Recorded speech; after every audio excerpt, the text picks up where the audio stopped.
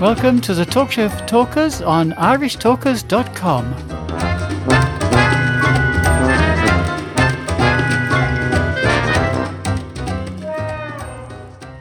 Welcome to part 2 of the Talk Show for Talkers here on irishtalkers.com. I'm delighted to bring you a piece from a lady called Santosh Bhannoe. My apologies, Santosh, if I'm pronouncing your name wrong. Now, Santosh is, I guess she's Indian. She lives in London, England. And she is one of the founders of the Asian Circle in London. And the Asian Circle is part of the charity The Circle, which is founded by Annie Lennox, OBE. And it's a network of British women from diverse backgrounds supporting disadvantaged women in South Asia. And it was launched in the House of the Parliament in 2013, November. The title of her piece is Nurturing Circles, the Power of Care. So let's listen to this and we'll maybe have a few comments afterwards. Imagine the setting. The Houses of Parliament. A big ornate room. My heart pounding. My hands sweaty.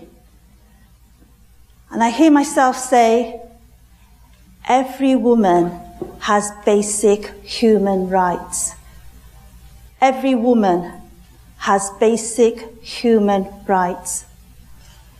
I'm talking about the launch of the Asian Circle that I did last month at the Houses of Parliament, in front of 200 women, professional women from all walks of life, accountants, entrepreneurs, designers, you name it, they were there. MPs, 2 MPs, a minister. And here I was, launching the Asian Circle, a network of women coming together to support vulnerable women in India and South Asia. A group of women uniting through nurturing circles from UK to India and South India. What was I doing here? I reflect back. My father came from India at the age of 20. I'm of Indian descent. And he came with an opportunity that he'd got in the police force. And on the flight over to the UK, he met someone who said, you can go to the Midlands and you can find a job in the Goodyear's tyre factory. They'll take you on. You look like a strong, burly man. And so he did that. He worked, he toiled, 18-hour day, and within about 7 months, he managed to actually save enough money to bring my mother over. And they built an amazing community house. It was a house full of buzz, full of humdrum. There were people that dropped in for sugar, for milk, for having their forms filled in, for financial advice. We were 5 girls, and this was an Indian hospitality house. And those of you who have Indian friends will understand this, because the mothers, as you go to the house, feed you non-stop. So we 5 girls, we actually brought in teas, coffees, the goodies that my mother had actually baked. And although we mumbled and grumbled in the background, in the kitchen, we did actually enjoy it. So this was a community house that had major impact on me as I was growing up, through all of that nurturing. My father was an amazing visionary. He believed that girls should be equal to men, not the Germaine Greer, bra-burning type of woman, but women that had to have respect, that had a voice, and that had equal intellect to men. And for this, he believed that education was absolutely key, and I agreed with him. And so I studied. I studied hard, and yes, I was a bit geeky. But it was important for me to achieve. And I went to university, and I got a PhD in pharmaceutical sciences, and I early embarked on a career in academia. And in my research, did what I thought was amazing things, like working in a team on artificial blood, developing artificial blood, synthetic blood that could actually carry high levels of oxygen and be used on the front line to save lives. Some time on, I decided I'd have a taste of the commercial world. And so I moved to Procter & Gamble, working in healthcare, again a nurturing environment, and worked on the Vicks brand. And those of you who have used Vicks Vapor Rub or Vicks cough syrup may have had a little bit of input from my own tender hands. 20 years on, I loved corporate world. I loved the 24/7 full on. I loved the buzz around product launches and actually being part of a very strong, solid institute. But now I was feeling that something was missing.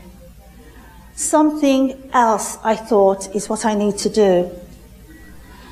And so, taking a big leap of faith, 16 months ago, I left. I left the corporate world looking for this thing. And in my sort of exploration, I did a lot of looking around in the charity sector. And I met the CEO of Oxfam, who shared with me, the CEO of Oxfam in India, who shared with me a lot of the work that they were doing in India. And I was quite taken aback at the strength of the work that they were doing. And then I was asked, would I like to found the Asian Circle? Would I? I wasn't sure. I had to be sure. And so I spent 2 years earlier this year in India with Oxfam looking at their projects and looking at what they were actually achieving. And in that search, I saw women subjected to awful, awful, torturous domestic violence. And I met Leela. Leela told me her story. I was 16 years old and I was married. I went to my husband's house. I toiled. I woke up at dawn and I had to cook on an open fire, often burning my hands. Then I washed the pots, I washed the pans. I had to clean the floors. And as sunrise came up, I was sent into the fields to collect the cereal. I came back in the evening, tired, exhausted, but then I had to cook the evening meal. And after that, I had to wash the pots and pans again. And then my husband dragged me into the bedroom for sex. This was awful. But within months, I started to get beaten. And the beating didn't stop. And I was black and blue. Black and blue. And then I became pregnant. And after 8 months, my husband packed up my bag and said, go back to your parents' house. If you have a boy, I will come and fetch you. If you have a daughter, I don't want to know. Girls are trouble. And luckily, Leela actually had a daughter, a son, and her husband brought her back. But within weeks of coming back, she was actually beaten again and again. And this time her husband threw her out and said, only come back if you can bring that much amount of dowry money. And Leela couldn't. Her father couldn't afford it. So Leela went back to her parents' house. And as the tears rolled down her eyes, she said, it's 15 years nearly now since I've seen my son. I have a son that's just a little bit older than that, and I know what it would be like if I didn't actually see my son. And this was the tipping point for me. Every woman has basic human rights, and I knew I had to help. So coming back to the Houses of Parliament and the launch of the Asian Circle, I know that what I'm doing at the moment is important to me and what I really want to do. Working with vulnerable women in Asia and South Asia and helping against domestic violence. And in the spirit of my father's community house, I think we can all play a role in the nurturing of this world, creating a better world, a more equal world. And we can do that through the global nurturing and through the care. Thank you. Well, Paul, your thoughts on that speech? Well, it's a beautiful series of stories, and it's also built up to a very, very shocking story about the young woman who was treated in the way she was by her husband.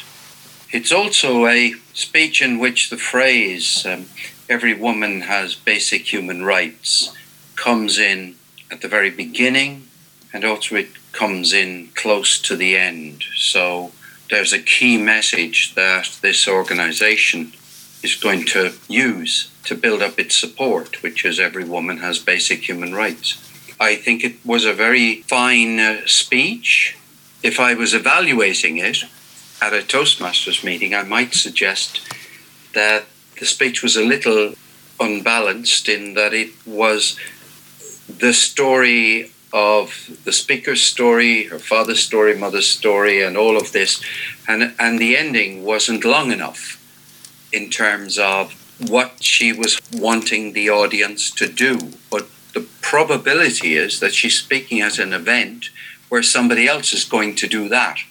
Could be. Without knowing that, I'm not sure what I would say, but I thought it was a beautifully constructed speech. I liked her intro. She managed to put an awful lot of emotion into her voice, which I liked.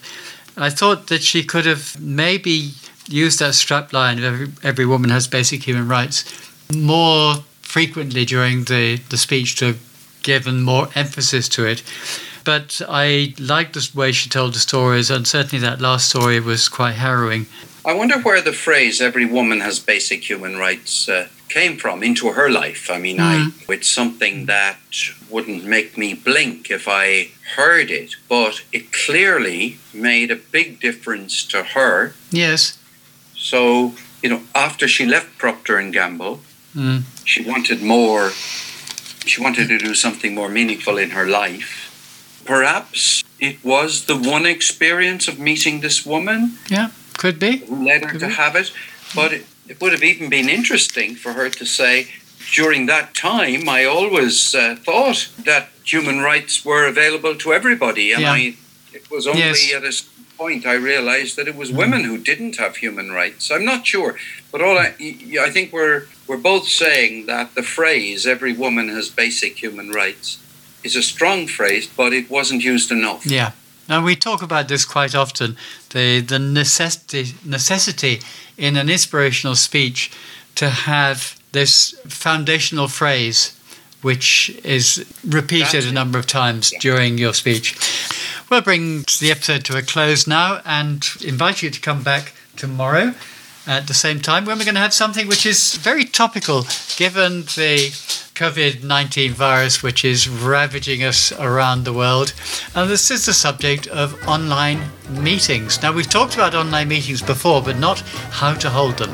So this is going to be the 101 of how to hold an online meeting.